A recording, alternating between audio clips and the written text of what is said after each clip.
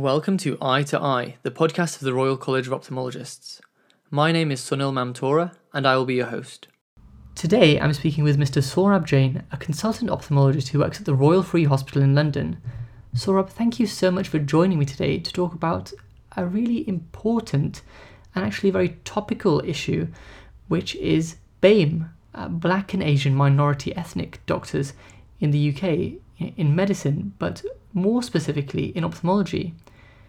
The first thing I wanted to really ask you on behalf of the listeners is if you could tell us a bit about your own personal background and your background before you came to the UK and your experience of when you came to the UK. Hi Sunil, thank you so much for inviting me to talk about this topic and to the college for considering it for a podcast. So like a lot of first generation medics, I did my primary degree outside the UK, in my case in New Delhi in India. Once I'd completed my medical degree and my ophthalmology training, I sought to further the experience I had by coming to the UK. There are a few reasons for this. I think the first is the connection between the UK and India that goes back so many hundreds of years. It's the fact that we speak the same language. It's the fact that the medical systems are quite alike, especially when it comes to education, and also because British degrees are very highly valued in India. That's the reason I elected to come to this country. I came in 2001, and it was a very different scenario then. You had to apply for each job separately to each hospital. The jobs came out as and when they came out, so there was no national recruitment. And it was a different landscape, and I'm glad to have seen things change over the time I've been practicing within ophthalmology. Where did you do your training in the UK? So it's interesting. When I first started, I remember I sent 250 applications and I got one job interview, and that was at Whipps Cross Hospital. So that's where I started. I was very lucky to get the job I'd applied for, and I started my training in London, moving from North to South London to King's and St Thomas's. I did my higher surgical training in Leicester.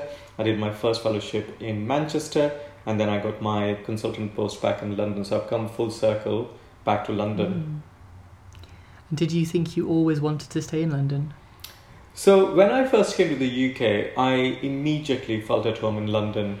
I think it's because I grew up in a very big, bustling, chaotic city, Delhi, and London to me felt very similar.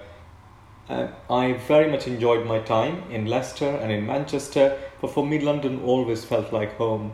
Also, my other half is from London, and I knew eventually I'd have to make a home somewhere. So for all those reasons, I think I'm back full circle to London.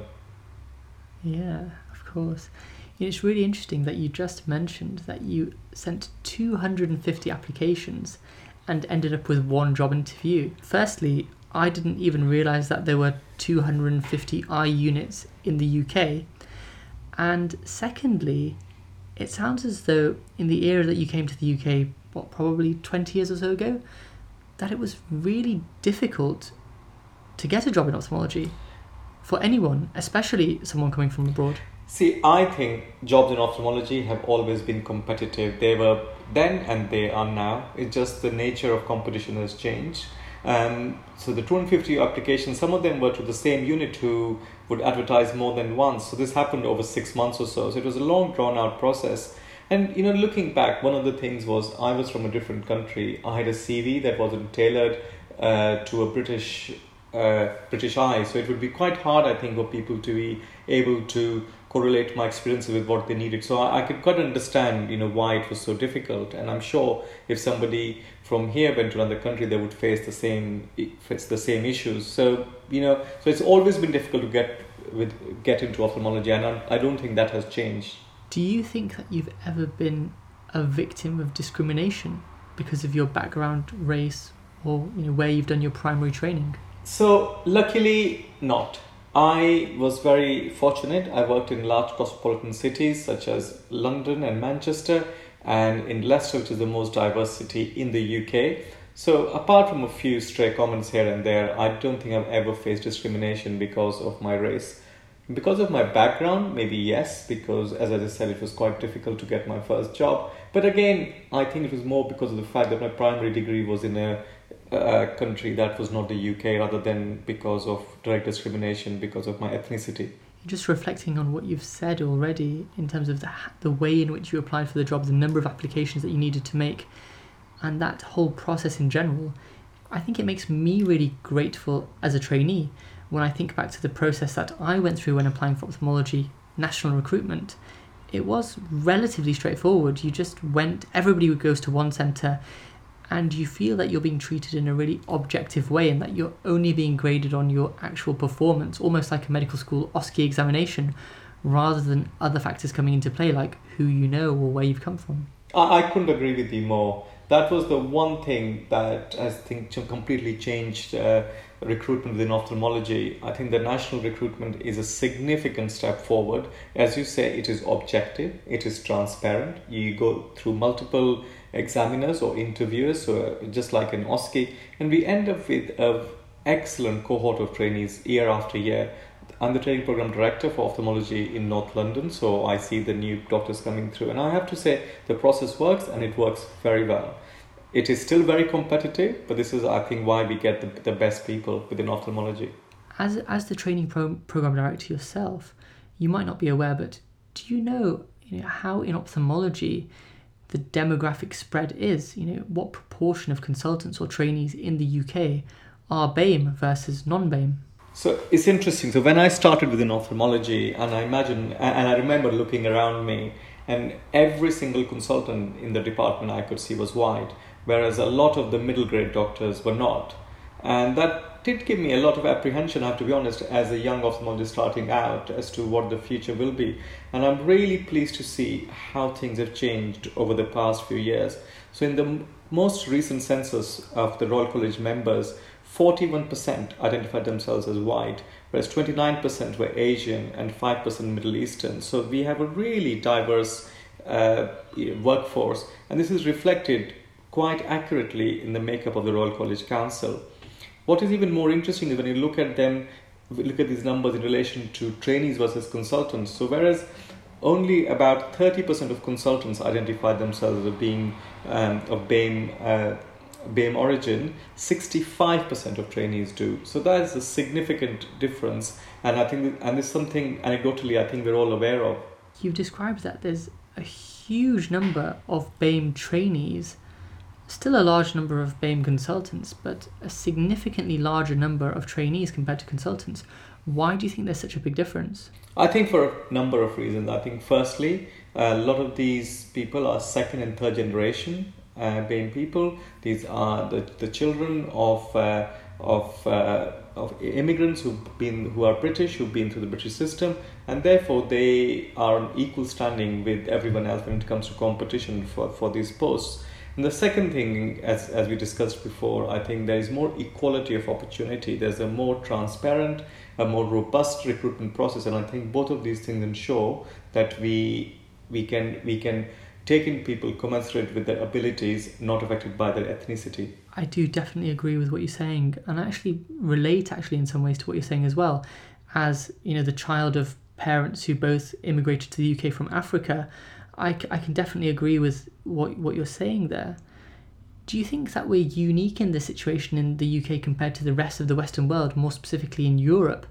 Or do you think that the spread of BAME doctors and the proportion of Asian doctors is similar across Western Europe? I think the reason why there's such a large number of BAME doctors in the UK is because of UK's colonial past, because of the Commonwealth, and also because of the excellence of the training provided in the UK. As someone who has been interested in training for a long time, and as someone who has had the privilege to train in two different systems and examining for the European Board of Ophthalmology and having many American friends, I can confidently say that British training is one of the best in the world. And I think this is one of the reasons why it draws so many people from the Commonwealth to come and train here.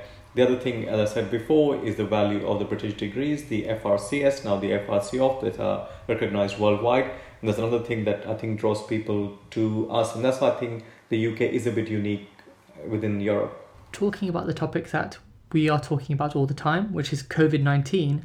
How do you think the COVID-19 crisis, the COVID-19 pandemic, has affected the perception of immigrant doctors in ophthalmology and also medicine?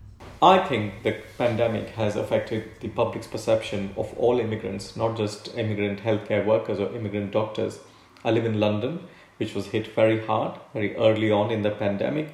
And when the city locked down, people became aware that the people who were keeping the city running, those that were driving their buses, who were driving the tubes, who were cleaning the city, who were serving them in the grocery stores, a large proportion of them were BAME. They also saw the number of healthcare workers in the UK who started to get affected by COVID and unfortunately lose their lives. And there was significant difference between the mortality rates between BAME doctors, BAME healthcare workers and non-BAME healthcare workers, something that we're still struggling to understand. So I'm hoping people began to understand that the immigrant community, both first and second and third generation, are contributing a lot to the country. And I hope that's the one good thing that will come out of this pandemic. The college is doing so much. There's been so many recommendations recently about what hospitals, the NHS, should be doing to improve equality and diversity amongst hospitals, and recognising the contribution that BAME healthcare workers have made, as well as acknowledging the potentially higher risk that these individuals are facing because of presumably predisposing genetic factors. But as the training programme director, someone who's so intricately involved with the training and as the clinical lead for the Royal Free Hospital, as well as having an active role in the college, what other measures have been happening now, as well as in recent years, to make sure that all doctors are treated fairly and equally? So that's a very good question. So one of the most recent measures has been a risk assessment exercise. So all BAME doctors, and in fact in my hospital, all doctors have to undergo a risk assessment when they come back to work following the lockdown, to see how they can best be located within the hospital, what duties they can perform, and to assess that ethnicity is quite an important factor, as is the age, as are the comorbidities. And I think that is something that is here to stay, really, and we have to make sure that people have adequate protection when they go into our hospitals. I think we are very lucky that our training, because of our training processes being a lot more robust, we have a much more diverse group of trainees. And I think the system that have been put in place by the college, things like a more transparent recruitment program, also a very careful monitoring of the exams. You might be aware a few years ago of a controversy that affected one of the other Royal Colleges, where it was seen that people of particular ethnicity were more likely to fail the exam in spite of the country of primary qualification. Now, the Royal College of Ophthalmology, we have taken a very hard look at this, and we monitor the results very closely, and we do not see this differential at all. So, and I'm very proud of that we are a college that are very diverse and are able to champion this diversity and make sure that nobody is disadvantaged because of it. I feel as though in the UK, lots of active steps are being taken, particularly by our college, but clearly there's still some issues affecting healthcare workers. What would you say the most important thing, or the single most important thing that needs to change or still needs to happen to improve equality and diversity in the UK for these workers? I think the one thing that needs to change, and the thing that is probably one of the most difficult to change, is the public's perception of immigrants in general and immigrant health workers in particular. Unfortunately, we do have a very right-wing press, and there was headline after headline during the Brexit referendum highlighting how immigrants take from the system, how they are here to take your jobs, how they are here to take your benefits. And unfortunately, this does colour the public's perception. I'm hoping this pandemic was the first step in asking people just to take a hard look at society in general, and maybe be able to look beyond people's ethnicity and look at the contribution that they provide to society in general and to healthcare in particular. So I think that's the most important thing that will change, and I think it is changing. Saurabh, I have just one last question, if that's okay. And during the course of this interview, I've learned quite a bit about you, and we've established so far that you're the training program director for North London, you're the clinical lead for the Royal Free Hospital, as well as balancing being a full-time consultant ophthalmologist. My question to you would be, what has motivated you to take all these demanding roles, and how do you manage your time to balance all these things? I think that it's one of those things. I think it's very interesting you say that, because there is a bit of an Asian work ethic, and there's sort of a need to prove yourself, and I think a lot of Asian doctors feel that, and maybe that is one thing that has driven me to try and seek out the best opportunities. Because when you are an immigrant, when you come from somewhere else, you have to start at a much faster level than others, because of course you are in a foreign system. For as far as partitioning work is concerned, that for me has always been about compartmentalization and of keeping different things different. The thing that affects me the most, the thing that interests me the most, is training, because I was very lucky to have fantastic trainers throughout my time as an SH and a registrar, and then as a fellow, and I hope I can give some of that back and make training better for our trainees. I think we are very fortunate. We have a very competitive process that gives us the best, brightest young minds, and then it is our duty as trainers to give them the best training we can, and that's something that really drives me, and I hope that's something we've been able to improve in London and hopefully in the rest of the country as well. And would you have any specific advice for immigrant doctors coming to the UK to work in ophthalmology? I think it is very difficult now, to be absolutely honest, to be an immigrant doctor, to be able to come in and then make a career within ophthalmology. The way ophthalmology is structured, the best way to do that is to do your foundation years here.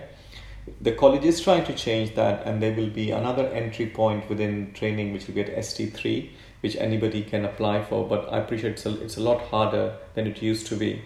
But there's a piece of advice that one of my bosses gave me, and that's true for not just for immigrant doctors, for everybody.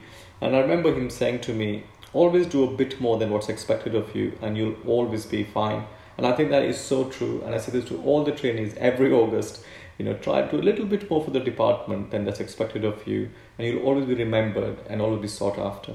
Well, Saurabh, thank you so much for your time today. I've really enjoyed talking to you, and it's been really insightful. Thank you very much for the opportunity. It was fantastic to speak to you. As always, we'd love to hear from you.